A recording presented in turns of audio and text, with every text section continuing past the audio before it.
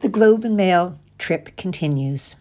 Our stay in Venice passed quickly enough, and we were excited to join the rest of the group on board the Emerald Azzurra that was docked in the Giudecca Canal at San Basilio port for smaller ships. The folks on board called the Azzurra a luxury yacht. In fact, for us, it was just a small cruise ship. The passengers numbered 87. We arrived and got to our cabin, which was well organized, not very big, but with a sense of space and high ceilings. There was a sail-away reception, and it was special for Canada Day, July 1st, complete with flags and champagne. And we met up with our friends from the previous Globe cruise, Tara and her son Ben, the Kirschmans, and Fran and Dietmar Niemitz. Dinner was excellent with perfectly done lamb, carpaccio to start, and wines, of course. We went to bed early, and I got up to swim in the extremely pretty pool, but discovered that it was for very, very short people. I really couldn't do lengths, and I'm very adept at small pools, but this was so shallow I bumped my stomach on the bottom. But it was pretty, with great views. We booked the Globe and Mail cruises because we liked the morning and evening forums with the publisher and journalists. The paper's in the lounge in a very large, brilliant format, so if you can peruse it before the start of the meeting at 7:30, you get an idea of the discussion topics. That's 7:30 a.m. There is a second forum in the late afternoon as well. I love sitting up front and absorbing the discussions, occasionally offering my own questions. Reminds me of school. After the morning session, we visit the breakfast buffet and then head off to our chosen excursion, and with us, that usually involves food or wine. We were still in Italy and visited the fabulous Castello di Spesa, dating back to the Roman ages, where once Casanova visited, as well as Mozart's librettist, Lorenzo da Ponte. There was a charming location outdoors for cooking demonstrations. The area is in the Friuli wine region, and naturally we tasted some wonderful offerings, including a nice Prosecco to start. The chef, Giuliano, made a tomato carpaccio with sheep ricotta, olive oil and herbs, and apples in raspberry juice. There was also an unusual zucchini flour filled with carbonara flavored cream, bacon, and crispy onions. Everything was simply delicious. Back to the ship for riveting discussion with Robert Fife about Chinese intervention in Canadian elections. If you look him up on the link I provided, you will see, and that's for those of you who are not just listening, but who are looking at my blog. If you look him up on the link I provided, you'll see that Maclean's magazine called him one of the 50 most powerful people in Canada. We then went for a swim, wade, and I got into a conversation with one of the guests who opined how impressed he was with the publisher of the Globe, Philip Crawley, as he was 79 and still had amazing faculties, expressing himself brilliantly. Charles was sitting very quietly by the side of the pool and was waiting for my response. I didn't disappoint him when I said that I too was 79, and my memory, language, and other attributes were still pretty good for an old lady. Then I broke into gales of laughter, as did he. Near the end of the trip, we hugged. The next day, I had chosen a trip to Pag Island with a visit and tasting at the Grigora cheese factory. The town of Pag was in North Dalmatia and famous for its hard cheese. We also visited a lace-making little museum there. We all donned pristine overcoats and hairnets to tour the factory. We did not look beautiful, not even close, but we did not affect the sterile environment either. We ate a very light but tasty lunch of cheese and some wine. It was good that it was light, as we had a chef's dinner that evening on the ship. The menu was unique, to say the least. Stingray salad, grain porridge soured milk, nettled cultured butter and herbs. This one didn't read well, but tasted delicious. Scorpion fish with young potatoes and heirloom tomatoes, and milk braised lamb with sea fennel and water parsnip oil. You get the idea. Actually, it seems strange on the printed menu, but was actually tasty. Croatian wines accompanied. I'm flipping through the pictures. That day, we also heard Mark McKinnon, the extraordinary correspondent, who I notice now is reporting from the West Bank in Israel. Nerves of steel, I figure, but what a good presenter. It was not only perceptive, but touching. I love those talks. Why we choose these particular ships and tour. We look forward to our Falcon Center visit the next day. Years before, on a cycling trip, we went to a Falcon Center where the birds were on display performing with their trainers. This was definitely different in Šibenik. We were met on arrival by a fascinating man carrying a bird of prey on his gloved hand. He was very welcoming, quite bossy, and delighted us with his sense of humor.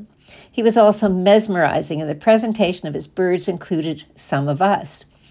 The owl was particularly interesting. The eyes do not move, only the head, and we learned that you cannot pet these birds as the oil on their feathers would be removed. These birds have fantastic hearing and find their prey with their ears. It was fun to hold his birds and even to lean in for a semi-cuddle. His 45-minute lecture was informative, fun, and unique. Love those birds. At the morning talk, we discussed our Prime Minister and why he just doesn't quit and let someone else lead the Liberal Party. Many of us are not happy with the opposition leader, Pierre Poilievre.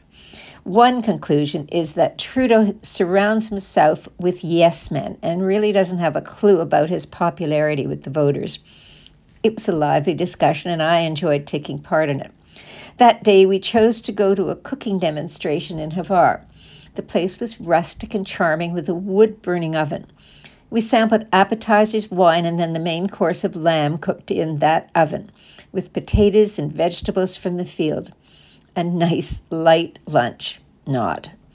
Lots of wine, too, and as the meal took a very long time to cook, we may have drunk more than intended. It was all very good and great conversation with others at our table on a large porch outdoors. I, of course, had no appetite for dinner, but managed to stay up and play trivia with some of the guests. I suffered for that meal. I had a Meniere's attack with massive vertigo and was up much of the night. So I will repeat what I wrote about this annoying disease from my previous blog.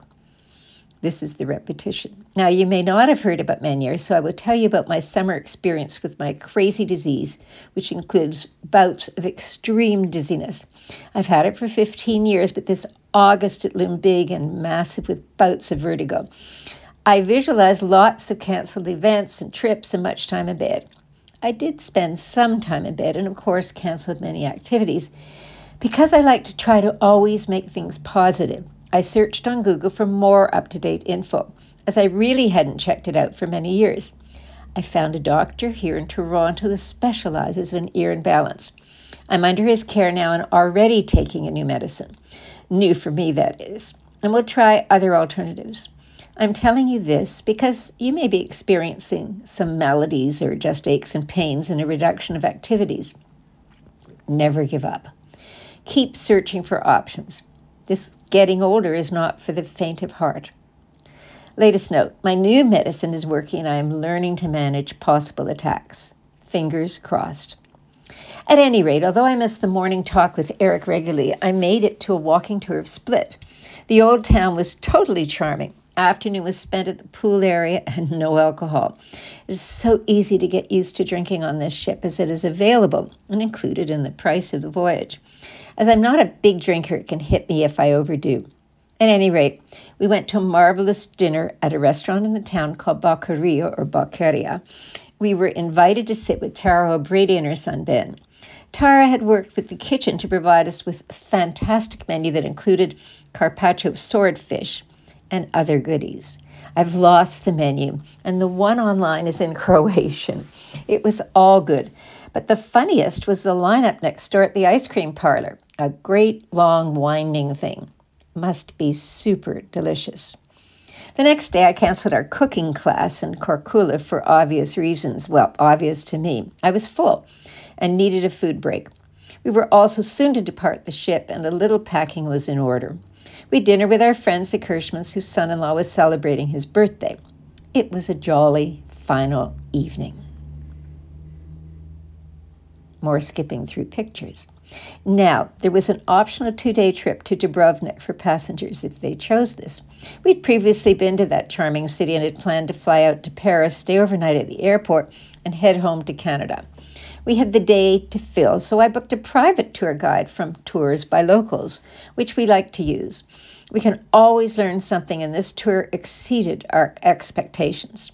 We had to find a place to stash our luggage, and I found a company called Radical Storage, which seemed to be near the ship, so we decided to walk it, dragging our bags behind us. Charles loves using his GPS when walking. I often like to get directions from a local. We found the place, which was indeed across the street from the terminal, after walking the long way around. Google disappointed us, but our tour guide, Romana, and her brother were waiting for us nearby. It cost 13 euros for storage. Nothing. Our day was spent high up in the hills with spectacular views, along with some major walking in the town, and I had booked a fish restaurant Proto, for a late lunch, which was fantastic.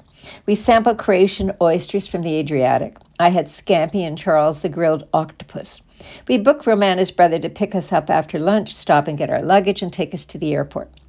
The flight was on a local airline and the plane quite small. Check-in was an adventure, but we made it to Paris and then had another adventure in our taxi trying to find the Pullman Hotel. After our long day, met a check-in person who had quite an attitude and insisted we had booked 2 rooms. Fortunately, I had the email from my reservation. We settled in our quirky small room, and the next day, after an excellent breakfast buffet, that's a mouthful, headed back to Canada with many memories and pictures. We are blessed. Oscar enjoyed his stay at Aisha's home, but he cuddled us, and I think he missed us as much as we did him. Until the next time, Ricky.